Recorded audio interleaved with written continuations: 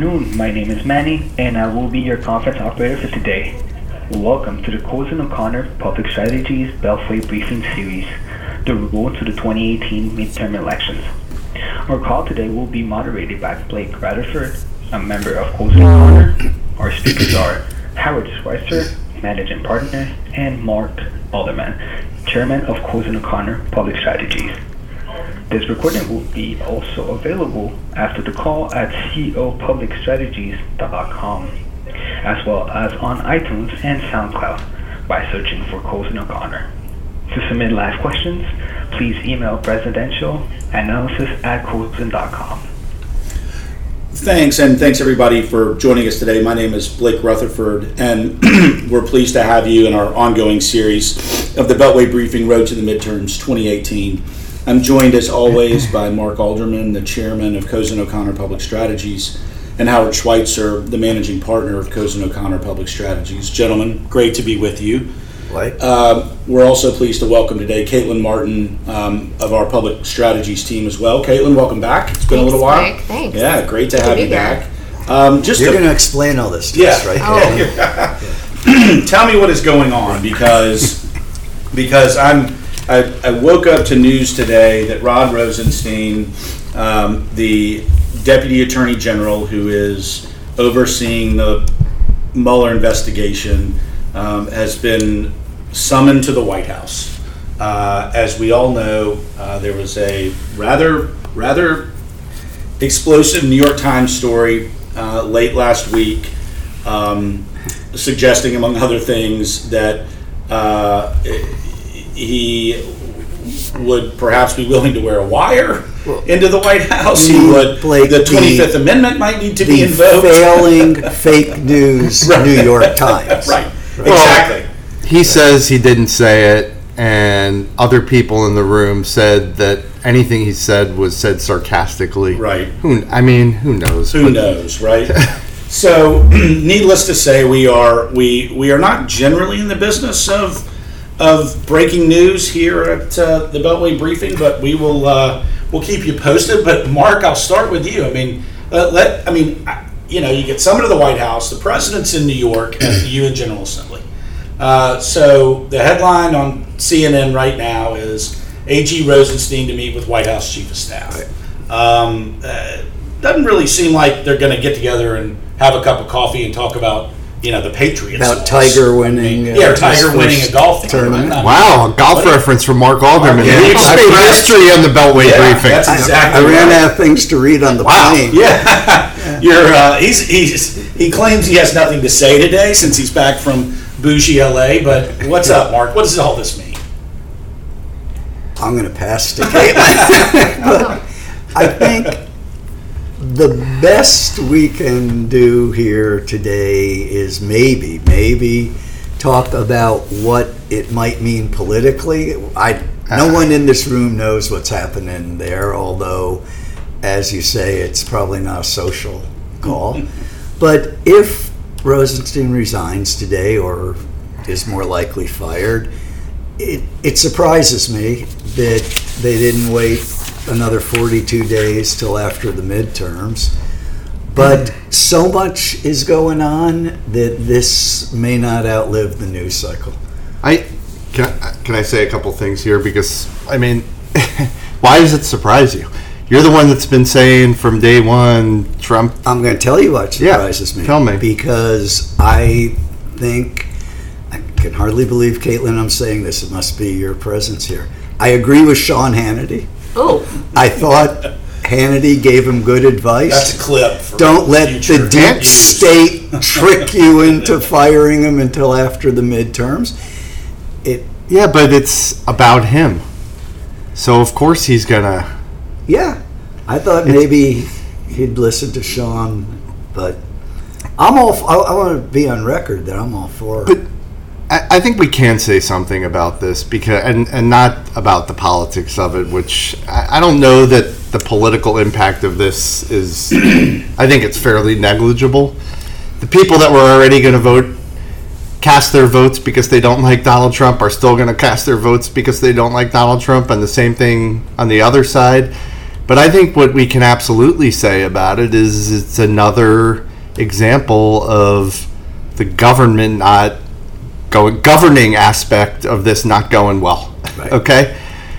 Right. It's not going well. We've got anonymous op-eds. We've got people being fired. This was the point in the life cycle of the administration where they were supposed to weed out the people that came at the beginning, just like Bill Clinton did, just like Barack Obama did, just like George W. Bush did. The people that came off the campaign and into the administration, and then you take your year and a half and then you professionalize the enterprise. And Rod Rosenstein is a highly professional individual. So, the point is, the professionals are being run out of town, not the other way around. And the governing is not going well. And that is the most significant thing about this, in my opinion. Caitlin, we've got, the Senate Judiciary Committee passed out a measure 14-7, in essence, protecting the Mueller investigation. McConnell hasn't brought it to the floor yet, and I emphasize yet. I tend to think, and tell me whether you agree with this, I think firing Rosenstein becomes a constitutional crisis. And the reason I think that is because there is so much uncertainty about this investigation. It has been politicized by Trump. There's a question of if he's fired or if he resigns, who takes over. There are reports out that the Solicitor General may have a conflict. This is chaos, and it seems to me it sends this into a constitutional crisis over whether this investigation is going to be shut down. Because the working theory is, if you fire Rosenstein, you're on a path to shutting this investigation down. What do you make of that? Well, I think, and it's being reported that there might be a resignation letter, that Rosenstein might be considering resigning. I think he should resign after this. I think it makes, and this would help prevent this crisis. I think the president needs to have a team. We need to be able to have faith in what's happening and in the system, and I think that he should potentially resign. Mark, the thought was, and we talked about this a lot, Trump has one thing going wrong for him. He does something else. The Kavanaugh nomination, which we'll talk about in a minute, is on life support at best. This happens. Now, granted, I understand it's a reaction to an explosive New York Times story that who knows all the facts, but imagine if that story were published and you were the president, how you would feel and what kind of emotions you would have considering everything else going on. Not justifying it, just saying this becomes the news of the day if it happens. Until Trump speaks at the United Nations. Well, right. And that may be the distraction from the distraction from the distraction. But I want to just comment on the constitutional crisis point, Blake. It depends what happens next. I think that an assistant deputy, whatever, the number 2 guy in the Justice Department resigning, as Caitlin's encouraged him to do, because of this report, is not in and of itself a constitutional crisis. I think it depends what happens next. If indeed this is the prelude to a deconstruction of the investigation, we'll find ourselves in a deeper hole. But this alone, I don't think, is the crisis that we all know is coming. It's governing. It actually goes to Howard's point about governing not going very well when something like this happens. And so what do you do? I mean, if you're McConnell and this happens, assuming it happens, and it may happen in the course of this call, but And you're right, Caitlin, there's a lot of uncertainty as to whether there's a resignation letter, whether he's walking into the White House with a resignation letter, or, as other reports say, that's not the case. He's the only way he's going out is if he's fired, and there are reports now in my highly trustworthy Twitter feed that he's not going to go quietly if he's fired. Who knows? But Howard, if you're McConnell, if this goes down today, do you do anything? I mean, if you're him, how do you play this if you're in the leader's office in the Senate? I think, first of all, we can all be sure that McConnell will do whatever is best for McConnell. And as you said last week, Mark, what's best for McConnell is keeping his Senate majority, and he doesn't care about anything else. So that's what he's going to do. I think he's far, far, far more focused right now on the Supreme Court confirmation than he is on this sideshow within the administration. And I mean, that's a much more relevant issue politically. Yes, the media takes the whole DOJ ball and runs with it, but from a political point of view, the high court is much, much more important. So, Caitlin, we'll pivot to that in a minute. I mean, there's been so much. Trump has basically issued a vote of no confidence in his attorney general via Twitter. I think you can take the adverb basically out of it. Oh, yeah, sorry. Yeah, fair enough. Well, in that Hill TV interview we did last week, he pretty much said as Yeah, much. exactly. Yeah, that's exactly right. Apparently, again, if reports are right, he polled his staff on whether Rosenstein should be fired. Thinking about this as a political, I mean, do you sense any grander political consequences? I mean, do you think that whether it's just in eating up the news cycle or just that dysfunctionality that Howard talked about, do you sense any political consequences if Trump and Rosenstein get into a back and forth over whether he should have been fired?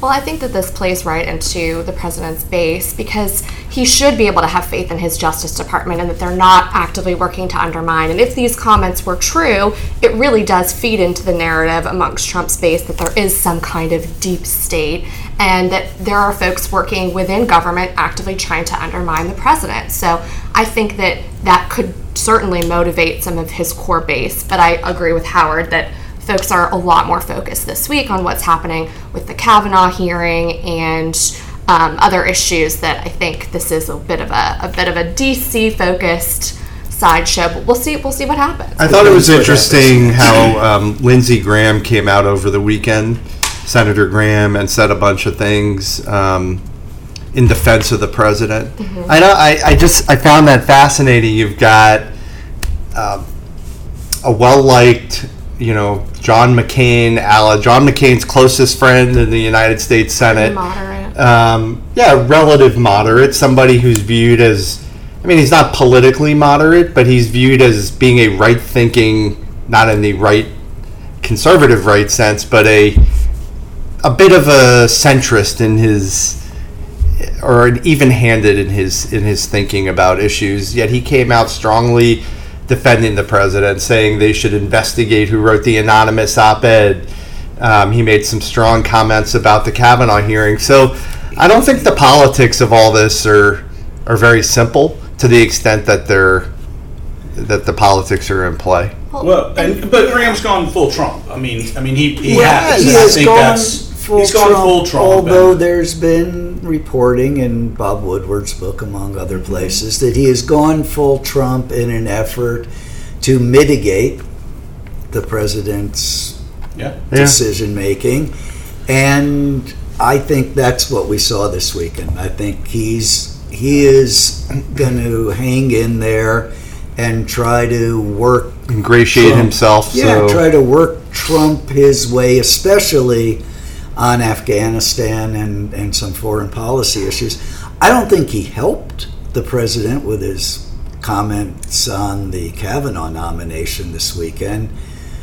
I didn't think it was helpful to say that there's nothing that Professor Ford could say that would change his mind. Look, Yeah. Look, I think take all this together, and like we talk about politics all the time, and we always look at this from a political perspective.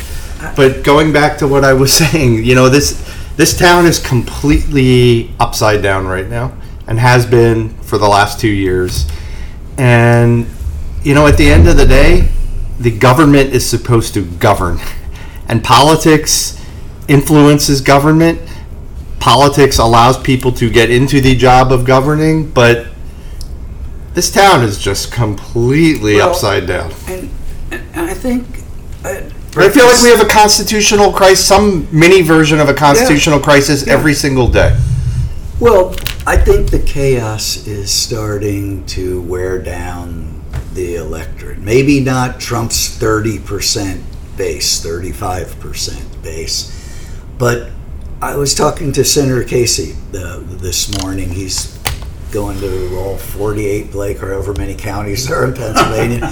I said to him, what are they saying to you? What do people care about out there? And he said, it's a tie, healthcare and chaos. They're worried about their healthcare, as we've been saying in here all along. But I said, I just hear again and again and again, I hear people say to me, I didn't have any use for her, I voted for him, but I can't take it anymore. Yeah, but that, Mark, is probably also a function of who he's talking to. There's a self-selection. That's true, and since Lou Barletta's not talking to anybody, we don't know what the other side. And here's an interesting tidbit. So, I had a meeting last week with a Republican senator, in a very conservative state, and he told me that since the election, since the day Donald Trump got elected, not took office, got elected, that the calls to his Senate office, which used to be 95% people on the right espousing policies on the right, ever since Donald Trump won that election, it's completely flipped. And most of the calls coming into his office are people talking about the chaos, talking about issues from the left, which says you've got a very energized left and not a very energized right. Yeah. And talked about that intensity, and there's no doubt that that's an element of what Bob's hearing. But I do just have a sense that the chaos is scary to people, and it should be with good reason. Yeah. And that people are going to show up on November. Can I say one more thing? It's sad because, look, I sat in those seats in senior roles in the executive branch for a long time, and there's a very good side to what Trump is bringing to the table from this perspective. Governing by talking point, which is the way government's always been run. It certainly is the way Barack Obama ran his government. It's the way George Bush ran his government. Like, there's something unappealing about that. And the fact that this guy has shaken things up a little bit is from my point of view, even though I was...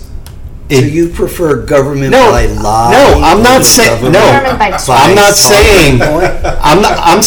I'm saying the good stuff is being obscured by all the bad stuff. No, I don't like any of that, but it's sad because there is a good side. There are some good aspects to what he's doing. He's just shooting himself in the foot every single day and shooting all of us in the feet because the country's screwed up. All right, let's talk about chaos in a different sort, which is the nomination of Judge Brett Kavanaugh, which I've declared is on life support. I've said before, I don't think he makes it to the finish line. I suspect a few people on this call will disagree with me, but we now have reporting from Ronan Farrow and Jane Mayer of The New Yorker, both Pulitzer Prize winners, both highly credible, who've broken some very big stories about sexual assault. Another woman has come forward, and Dr. Ford at present is scheduled to testify on Thursday. Kavanaugh's nominee, his approval rating over the new poll came out over the weekend. He's now negative. He's now -10.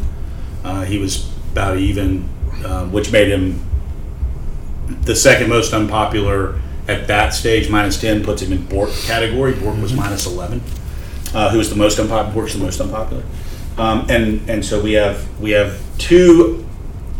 another allegation based on reporting, and then whatever Michael Avenatti wants to throw around. So let's just talk about that. May be the one point we can all agree on. Yeah, right. So I'm not going there. I do want to talk about this. The story that Farrow and Mayer broke Mark, and where do you put Kavanaugh at this stage, and why keep going forward with this guy? Is he the only conservative in the whole GOP judiciary that can serve on the Supreme Court? No. The answer to that is no. We know that the president and the majority leader were not that excited to begin with about Judge Kavanaugh. Where is he today? Mitch McConnell and Donald Trump are making a political calculation about what it would mean to press forward and what it would mean to cut their losses. Well, Mitch McConnell is, I'm not sure Donald Trump. Well, I was going to say, they are two very different calculations. Mitch McConnell's calculation is getting a conservative justice appointed because that's his legacy and that's the entirety of his interest. Trump's interest, I believe, is what's good for Trump. Can he cut Kavanaugh loose and not suffer? It's bad for Kavanaugh. Is it bad for Trump? If Trump concludes it's not bad for him, you could see him cut loose. But I'm just going to say what I said last week when we had this conversation, and I said that the Monday hearing was no better than 1 in 3 to happen. This Thursday hearing is no better than 1 in 3 to happen because something's going to happen next. The nature of this is that things keep happening, and if the second strike wasn't it, the third strike, I think will be. Not to get us off track, but just to Rosenstein has concluded his meeting with the chief of staff. We don't know any outcomes yet, but he has concluded. Well, did they take his SUV away? Well, it's now it's just pictures of multiple SUVs. I've been watching CNN all morning, which means I've been staring at SUVs all morning. So that's pretty good. If he walks back to the office, we'll know. Yeah. Right. Oh, now he's attending a previously scheduled cabinet level meeting. Oh, good. Oh, there we go. So we'll come back to that. Howard, where do you put the status of the Kavanaugh nomination? They're counting votes. Yeah. That's what's going on. The Republican caucus is counting votes. There are 51 Republican senators, and it's well known who the senators are that are most in play. It's Corker and Flake, two outgoing members of the United States Senate from Tennessee and Arizona, and then Lisa Murkowski from Alaska and Susan Collins from Maine. They're counting votes. If they don't have 51 votes or 50 votes, I guess. Well, one thing, if I may just agree and interject, one thing that I think, Blake, has already happened is the idea of any Democratic votes is gone. Right. That's gone. It gives Democrats a good excuse to vote against it. They might have gotten 1 or 2. They ain't getting none now. Yeah. So they're counting. But they're counting votes, and if they don't have the votes, they're not bringing it forward. And if they do, maybe they are.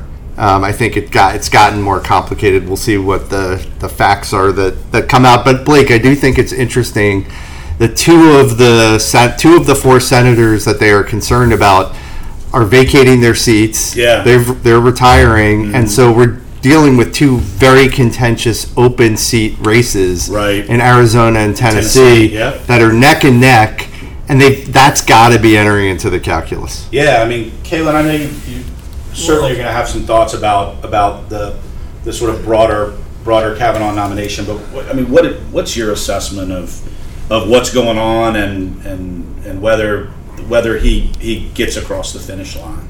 I mean, look, I kind of disagree a little bit with Mark here. I think that he does have a hearing on Thursday. I think that, how do you think that's going to go for him? These are still unfounded allegations. The New York Times chose not to publish the article that the New Yorker does publish because they could not find folks to corroborate the story. I worry a little bit about the precedent that we're setting and how this is playing out in the court of public opinion as opposed to where the facts are. But I agree. I think Thursday is going to be a bit of a circus. I'm not looking forward to the optics on either side. I don't think the situation is good for either political party. And I think that we're kind of wading into some territory here. It's very hard to see how the hearing, if indeed there is one, goes well for the vote count. Oh, I Hard to don't see agree how with it that goes at all. well for the vote. You mean the total vote count or the Republican? The Republican vote count. No, I don't agree with that. I think if Mitch McConnell at the end of the day can make it look like this guy got driven out as opposed to pulling, let's say he pulls back from the nomination. Yeah. If it looks like he got railroaded to people on the right side of the spectrum, that's probably motivating. And No, I'm sorry. We're not talking about the same thing. You're I talking am about saying confirmation that vote. it's hard to see getting to 51 if that hearing is held, because it's going to require 51 Republican senators to say we don't believe her. you don't know what didn't happen. you don't know what's going to happen in here. Yeah, No, we don't. Yeah, Right. I mean, is it? No, we don't. Is So it I don't think- strange? Is it I don't know strange that that we can the say that. Republicans still can't even figure out who would ask her questions? I mean, the reports today are that former New Hampshire Senator Kelly Ayotte may be drafted in to ask her questions because they don't want. I thought Any part of of the the men. agreement was that the committee members were. I know that her attorney sent a memo. They were going back and forth ironing out Yeah. details. Did they figure this continuing out, to or- kind of move the goalposts. My understanding is that they did land on her attorney wants the senators to be the ones to ask the Is that questions. where we Mark, is that landed? your Okay, so understanding? Yeah. I'm a day behind. It's a Well, in Monday. fair, I mean, To keep track. the conversations were ongoing throughout the weekend. On Friday, we didn't even think that Yeah. she was going to come in and testify this week. So, what are this is an optics game, Mark. To your point, you know, it's going to be must see TV. It's going to be replayed over and over and over again. You sense any? I mean, It's just hard to see the happy Republican in. Susan Collins has said, which I think is right, that the question is, who is Brett Kavanaugh in 2018? Is he going to sit there and lie to us about what happened? And you have to conclude that it didn't happen to conclude that Kavanaugh's not lying. So I just think that's a hard one. We don't know what's going to happen. She could come across as totally incredible. He could come in with something other than it never, ever, ever, never happened. well, maybe they can come I up. think that hurts him if he does change his story. Clearly. Yeah, I mean, he's locked into it never happened. I mean, I think he's got to ride that horse to the finish line, unless you know the whomever inside conservative circles decides to come up with another crackpot theory that it wasn't Kavanaugh after all. It was some other guy. Doppelganger. It's all a circus instead. And it's a he Is it- said, was she it- said. I mean, it's a mess. Yeah. Well, anyway, right now we're on track for A lot of these, the constitutional crisis du jour often just drives everybody back to their corners. Everybody comes out and punches away until the bell rings and they go back to their corners and nobody changed their mind about anything. Maybe that's what happens here. Maybe that's what happens here. Maybe not. Maybe not. I think the potential for more people walking away from this mad at the Republicans rather than mad at the Democrats is greater. But we got to see what happens, and we got to see if we even get to Thursday. Yeah, time will literally tell. Let's pivot to the midterms and let's pivot to. That's what we've been Yeah, talking about. please. Right. Let's pivot to the midterms and kind of where What have we the been talking GOP about? stands versus where the Democratic Party stands. There are lots of reports coming out now that the GOP, and Caitlin made this point earlier in the call, that the notion of the base play, that now we're 42 days, you know, that Republicans are now, the persuasion game is over. we're now, from their perspective, this is just about turnout. They're honing their message, their closing week strategy and message around what's going to rally the base, repealing the Affordable Care Act, limiting Medicare and Medicaid, Immigration. and immigration. Those are the big issues. You guys, everybody's out there talking to members, talking to operatives, talking to campaigns. I mean, what do you sense, Mark, at this point that the Republicans can do to mitigate potential losses in the midterms? Every Democrat I talked to wants the election held yesterday, because the intensity, as we were saying before, the intensity of turnout on the Democratic side today is unprecedented and is palpably, viscerally, it just feels greater than the intensity on the Republican side. Everybody on the Democratic side wants to know the answer to your question. Like, what can they do in the next 42 days to change that? I don't know. But I think it's so candidate dependent. I mean, look, obviously the animus toward Trump is going to pull a lot of people on both sides, frankly, out to the polls. But a note in Politico over the weekend caught my eye, and it said Democrats, talking about the 27th district in Florida, currently held by a Republican, and it said Democrats worry that Democrat Donna Shalala's campaign, former president of the University of Miami, Health and Human Services Secretary, senior Clinton administration official, they worry that her campaign is in, quote, sleep mode, while her challenger, Maria Elvira Salazar, has been surging. I mean, it's so candidate dependent. There's no reason why that should be the case, yet it is. Because the individuals that are running for office actually matter. We say that every week, couldn't agree more. But many of these races are going to be close. And in the close race, that intensity is going to tip it. Yeah. And right now, that intensity is going to tip the close races blue. But there are races that shouldn't be close. Sorry, Blake. Look, take Tennessee, for example. Trump won by 30 some odd points, I believe. And Marsha Blackburn is trailing Phil Bredesen in the polls. Why? I mean, because he's a better candidate. Yeah. Kaylin, what are your thoughts? I mean,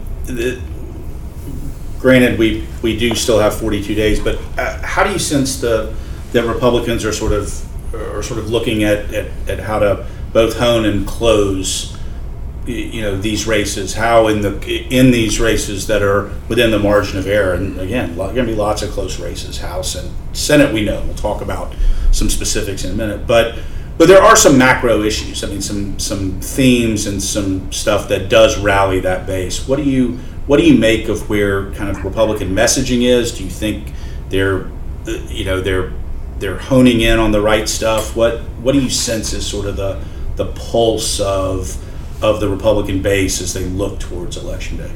Well, I know that if you look at the National Republican Congressional Committee, for example, when you were getting into how they're looking at the next 40 days, they're cutting off candidates that aren't running good races, that aren't fundraising, that aren't out there, and they're saying, we're going to use our money wisely and recalibrate where they get involved in some of these races. But from a messaging standpoint, I think that depending on what happens over the next 3-4 days, I really do believe that this whole situation plays into the fact that here we are, we're taking a judge with a stellar record, and the media is having a field day with allegations, and I think that could help drive Republican intensity in a lot of these races. Well, we've seen that Mitch McConnell and Republicans nationally are quite good at using the Supreme Court vacancy Yes. to rally their voters. Mark, You got I think Trump folks who voted for Trump who said, I don't really like Trump, but the reason that I voted for him, the Supreme Court. Yeah, and Mark, you and I sort of talked about this offline. I mean, if Kavanaugh, if the nomination doesn't get to the finish, they're not going to get someone through before the midterms. So what does that do to the overall Senate dynamic? Well, if he doesn't get through soon, Right. and Trump nominates another conservative justice, maybe a woman, maybe Judge Bryant, Well, that would be nice. I think We that wouldn't have these issues. that would be nice, and the pendulum would swing back in the other direction. And we were talking about this last week. I asked a couple of people who I think know, they think they know. I think Republicans, I think Mitch McConnell thinks if he can get this over with one way or another soon, and if it doesn't go well, if he can get another nominee up immediately, that he can jam it through in the lame duck, no matter what happens in the midterm. I still, unfortunately, do not believe that he's going to have to. I do not believe the Democrats are going to take the Senate. But if that were to happen, that would swing the pendulum back the other way towards Republicans and the importance of the seat, and a nominee about whom you, at least as Caitlin says, would not have these issues. Let's God talk, knows what else is out there on.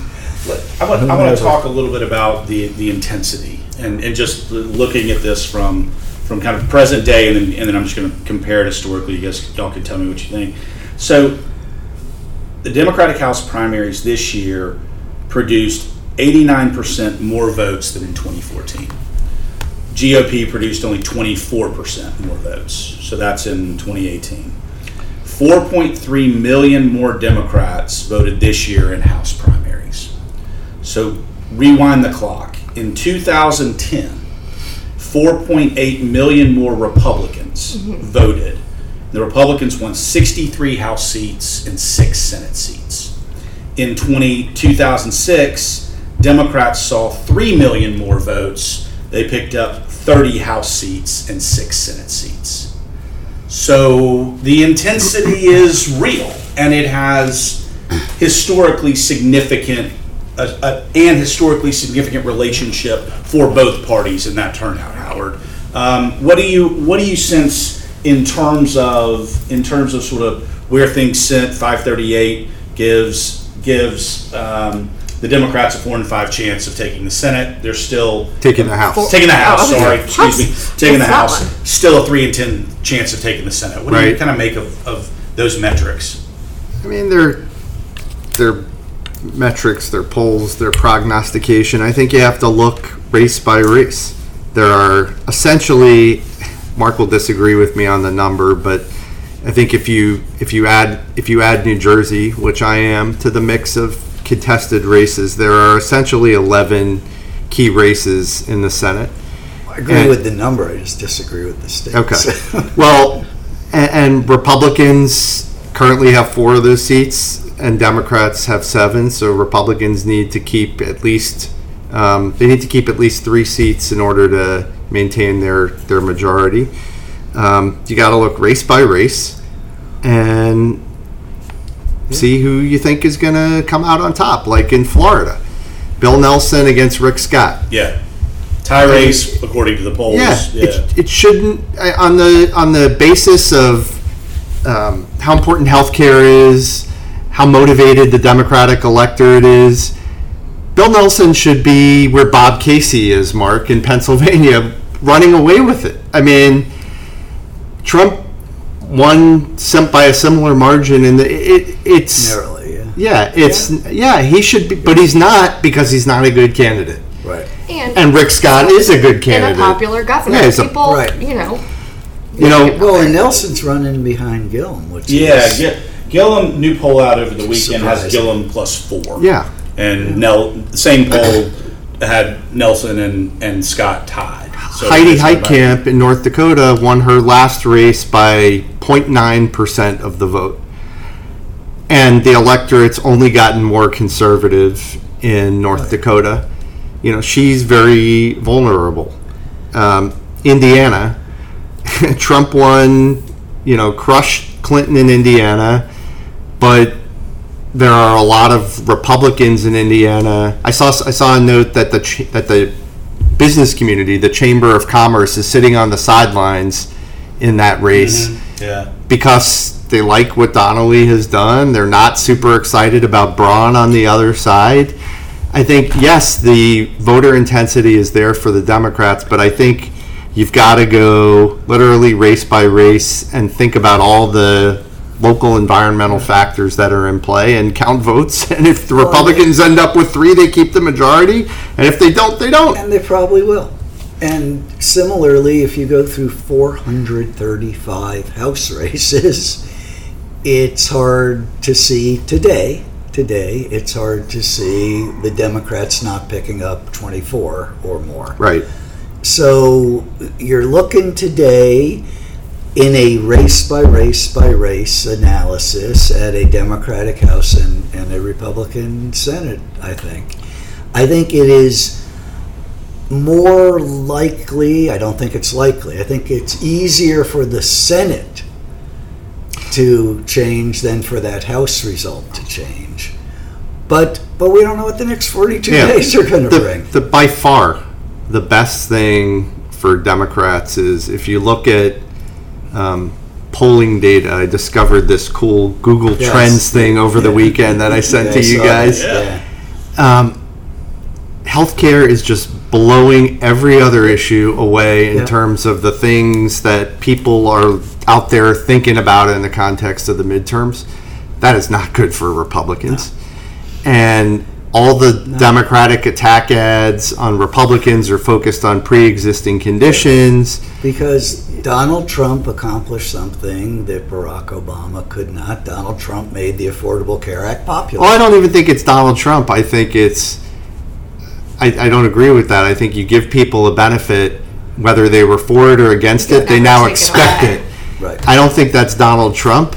I think that is just the laws of nature. Well, he motivated the...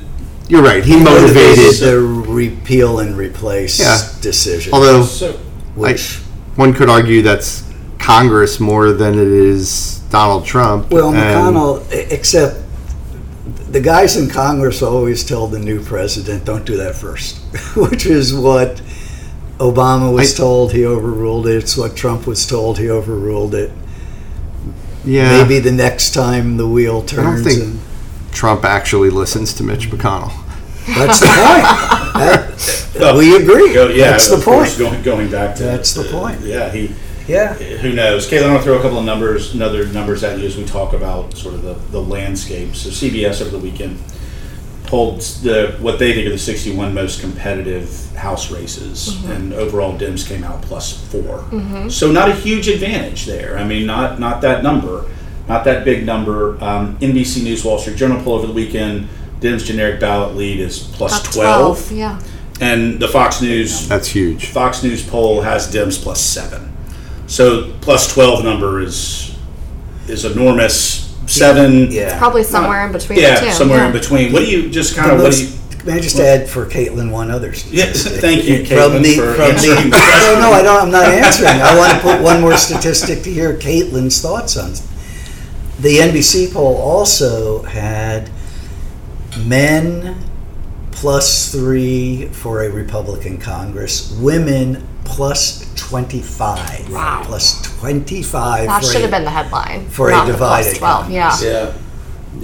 What do you make of all that? I mean, we've said it on these calls many times that it's going to come down to some of these suburban women who are going to decide a lot of these races, and they are angry about President Trump and some of his decisions and his rhetoric, and I do think that they're going to be the driving force in this election. I certainly think that the intensity with suburban women is incredibly high. Again, it depends district by district. I think Florida's a unique state, a unique race. I think that Senator Nelson Rick Scott race is going to be pretty close, and these I Florida think races it are really close. depends. I mean, If you're a that's- suburban yeah. woman in Pennsylvania, you probably have a much different take than maybe a suburban woman in Florida. Well, here's the thing. This is wild, Mark. You mentioned earlier you were with Senator Casey this morning. Tom Wolf is plus 19. Bob Casey is plus 18. It's crazy. In Pennsylvania. I mean, that's a big number. It's a very big. That's a very big Now, number. again- Now again, I recognize that their opponents are not exactly distinguishing themselves. Yeah. But at the same time, we're not Neither is going to win by that number. right. But those are just huge. Those are numbers, huge margins at this 42 point. days out. Some of it has to do with their opponents because candidates matter. Right. Some of it has to do with the intensity, and a lot of it has to do with women. And on the women point, I know that the Dems have been shifting a lot of their messaging. Yes, they're focusing on healthcare. Second Amendment gun control issues are also becoming. That's helpful with for these Democratic candidates. Yeah. That's helpful with the suburban women voter bloc. Those are issues that Yeah, are kind of I mean, moving the you're needle in seeing some of these groups, races. Moms Demand Action, and other groups that are really making themselves known Yes. this cycle. They are, but it's not really registering as a top 5 issue for the electorate overall, which I think is interesting. You've got Second Amendment is gun yeah, control. Yeah, gun control. yeah, I think yeah. you've got a bunch of interest groups seizing the moment, but it's not motivating people, at least in the polling to date. Yeah. Well, No, but it's part of what peels suburban women away from the Republican Party. It isn't ranked with health care or even immigration. I But think immigration is a motivator for the other side. both sides. Both sides, Both but sides. but much more. I believe it. Well, much more than health care. Sanctuary cities. Right. I think it's a much more of a positive political factor for the Republicans than it is for the Democrats. Just a footnote on something Caitlin said a minute ago. I was told over the weekend, you may know whether this is true, Caitlin, that the Republican congressional committees pulled out of the Connor Lamb. Yeah, I Yes, saw Keith that. Roth that was an example where they said Yeah. you're not raising money. We have to allocate our resources to some of these other races, Yeah. and they're taking Yeah. a tough look at that. Yeah.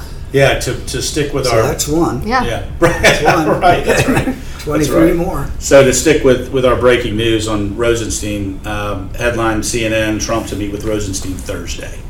So So Thursday's going to be a Oh, Thursday's just going to wild be a day. wild day. I mean, it's the hearing and that meeting. So nothing seems to be happening today beyond Rosenstein's meeting with Kelly, but I think it'll only take about another hour before the details of that Kind- meeting leak. kind of so we'll feels- see what happens. Blake, it kind Yeah. of feels like an episode of The Apprentice, doesn't it? Yeah, I mean, it's really Trouble. something. Stay tuned. Yeah, I mean, and But unlike The Apprentice, Trump hasn't. Who has Trump fired yet? He's sent people to fire people. He's Right. fired, I guess, And then Rex he's- Tillerson in a tweet.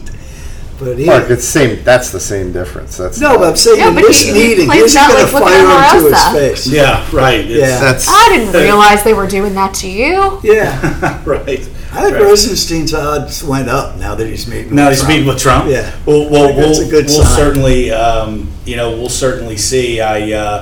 As the world turns. I mean, of course, there's just so much that has happened in the span of time since we were together last. We'll be together again soon. Mark and Howard, I want to thank you guys as always. It's been great, Caitlin. Thank you for Hey. joining us today. I'm Thank For you. having me. thrilled to come Thank you. hang out with us anytime as we talk through the next 42 days, which, as I said on our last call, seems like an eternity to me, but hopefully not. And I certainly want to thank everybody for listening. Comments, questions, criticisms of the moderator are always welcome. Political analysis at cozen.com. And Caitlin, our next call is Next Wednesday, October 3rd. So, Uh, we're doing these weekly now through the election.